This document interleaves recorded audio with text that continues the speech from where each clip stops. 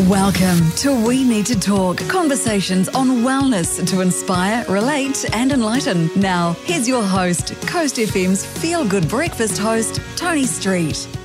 Hi there, thanks for listening to We Need to Talk. This is my wellness and lifestyle podcast.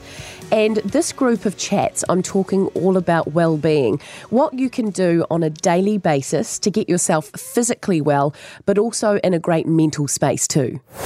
Do you ever feel like you might need to reset your life? Just take a moment to get yourself sorted and back on track. Or maybe you haven't exercised in a while. Maybe you know your eating habits aren't great. Or perhaps you're stressed to the max and you don't feel like you've even got the time to sort it out. That out of control feeling isn't nice. I've been there many times before. Our modern day fast-paced living doesn't help this either. There's the never-ending work commitments, your family demands, maybe someone in your life has an illness. It can all feel very overwhelming. But there are people out there who are not only better at all of this than we are, but they can actually help us be better too. And one of those people is Damian Chaparro. Damian is the type of person who at 21 did a 2-day completely silent meditation retreat.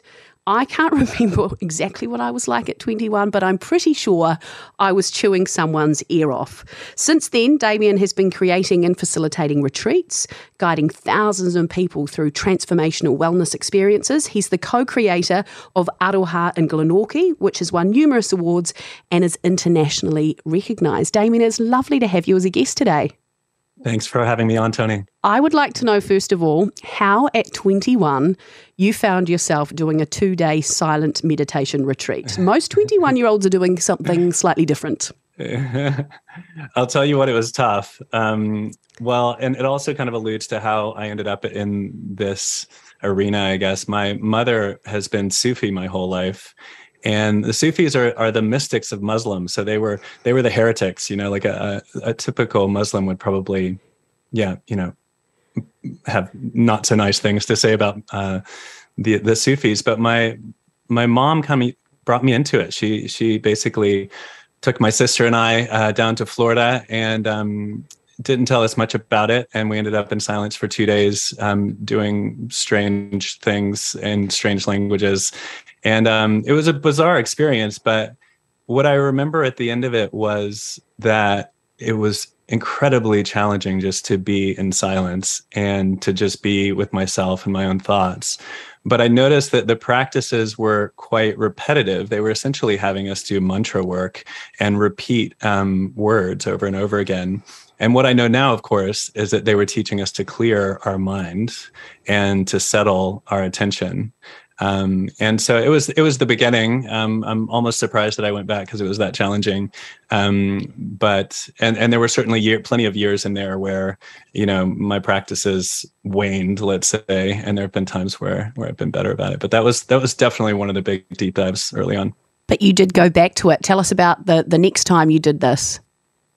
Yeah, I mean, well, in terms of silent meditation retreats, another time that I practiced silence was in Vipassana. I was in New Zealand, actually. It wasn't too long ago. And there's a Vipassana center north of Auckland. And the first practice you're allowed to do is a 10-day silent meditation retreat. And essentially, they're teaching you what is said to be the favorite meditation practice of the Buddha. And you essentially meditate for 9+ hours a day. You're in silence for the vast majority of those 10 days. And I joke that it's a front row seat to your own mental excrement, because all the stuff comes up and you're just there witnessing it. So It's funny. It's funny you talk about that, because I've just read Will Smith's book, and he did a similar thing where he decided to see if he could stay on his own in a house. Like he wasn't with other people at all, and he found it really difficult because he's a very social person. So what is the purpose of doing this for our wellness? Why is it a good thing to do, and what do you get out of it? Yeah, it's a great question. Essentially, you and I have two parts. We have what I would call our essential self. You could call this spirit, you could call this consciousness, you could call this presence. It's the part of you right now that is listening through your ears. It's been there since the beginning, and it'll be there at the very end. And then we have the parts of ourselves that we've learned over time. So those parts exist in language. You and I learned English at a young age, and we have all sorts of memories, and things have happened, and some of them good and some of them bad. And we've been taught things by the people that love us, and they've done their best, and culture has done its best. But essentially, the upload of what we've learned is kind of a perfectly imperfect upload. And so, to the extent that we find ourselves struggling from day to day, you could say that that aspect of ourselves, the learned part, is seeing the world in a particular way. So in order to have a look at that learned part, we have to be able to still the mind. So that's where meditation comes in. That's where mindfulness comes in. The initial practices are really just there to help us to steady the mind enough so that we can see these aspects of ourselves. So when you finished these silent retreats, did you have a different outlook? Did you learn things from sitting with yourself and your own thoughts? Yeah, for sure. I mean, for me anyways, there's always been a sense of relief at the end because it is quite intense. And there is a palpable sense of stillness. Like, you will have experiences. If you sit in meditation, you don't have to have any experience. There are no prerequisites. If you sit for multiple days in silence and you're doing meditative practices, you will notice things and you will come to a different state of being. And it's hard work, And so, yeah, you definitely feel different, most certainly. One of the quotes I saw from you that I loved and was part of the reason I wanted to get you on this podcast is you are so much more than you realize, and you are not what you think. And I think that is something that a lot of people perhaps fall into the trap of thinking they can't do certain things, or I am definitely this way because that is what my mind tells me I am. If you are someone listening to this and you want to live that quote and to be more than perhaps what you think you are, how do you go about changing that? I mean, one of my favorite ways I learned from a woman named Byron Katie. She has something she calls the work, but the work is just one form of inquiry. And the idea is you and I wake up and, we roll over and check the news, kind of begin our day. And we begin to have thoughts about the world, about ourselves, about what we can and can't do, about our relationships, etc. And each one of those thoughts can be looked into, basically can be questioned.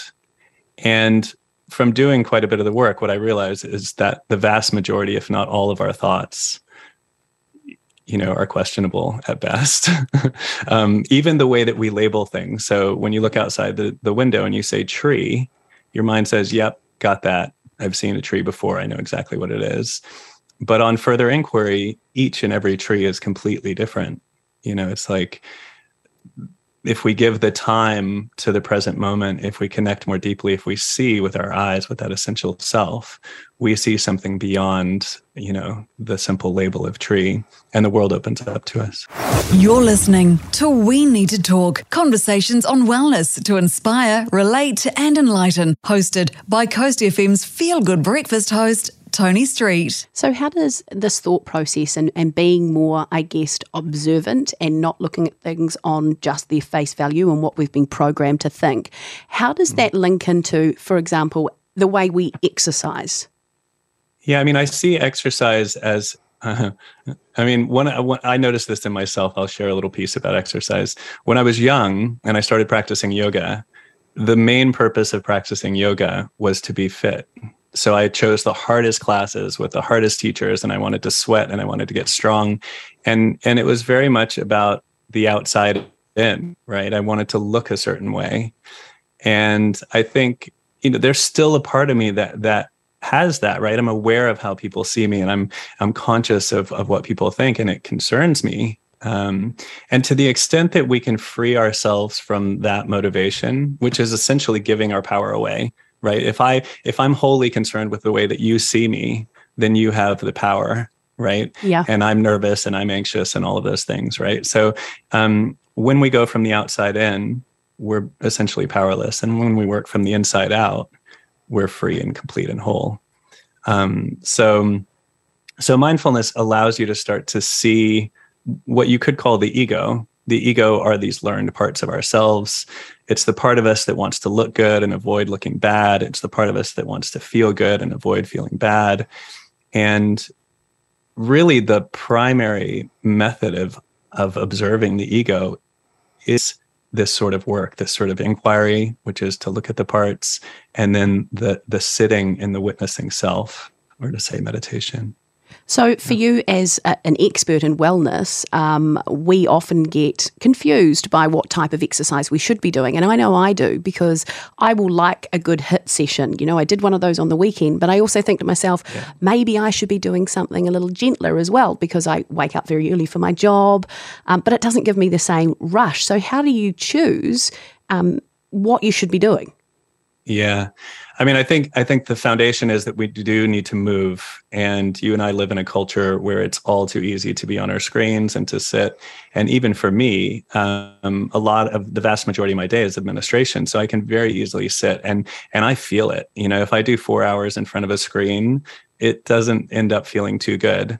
And so personally, the way I look at it is whatever it is that you love to do is perfect. So if you love HIIT, amazing, go for it. You know, I do strength training sometimes, and I do yoga, and I hike, and, you know, I do all sorts of things. But really the key is movement. And the science actually says that if we do, you know, 45 minutes of HIIT a day, and for the rest of the day we sit and we don't move, there are benefits, but really we need to move with more frequency. So, you know, walking meetings, I think, are a brilliant idea. And I use something called Be Focus, which is based on the Pomodoro technique, where we just get up and move a little bit during the day. And I think in terms of mood and mental health, that kind of movement actually has the biggest bang for buck. It's just not letting yourself be fully immersed in something as intense as work can be for too long without breaks. But in terms of actual kind of, you know, sweating and getting the heart beating and that sort of thing, I really think it's up to Adarha basically uses predominantly yoga, strength training. We do a little, you know, functional movement, and then we love hiking because contralateral movement, basically walking, is an incredible whole and complete exercise for our bodies. So just finding a hill nearby or a park and just getting out and walking is a really great way to go. Do you put any constraints on yourself in terms of your screens and technology, even though it is part of your job? Yeah, for sure. If I were to observe myself and notice what gets me the most out of center, I've done a lot of work. I've quit drinking. I don't drink coffee, et cetera. And I think where I'm things are probably my biggest demon at the moment. And it just means that I set timers for myself. Every 25 minutes I get up, I take 5 minutes of a break. And they are so persuasive. Like, technology is really hacking, you know, the mammalian brain, and it's I think it's got us in a bit of a hold. So it'll be interesting to see. I think we're aware of it as a culture. It'll be super interesting to see how technology evolves into the future. Hopefully we get some options that are a little bit less of a dopamine addiction.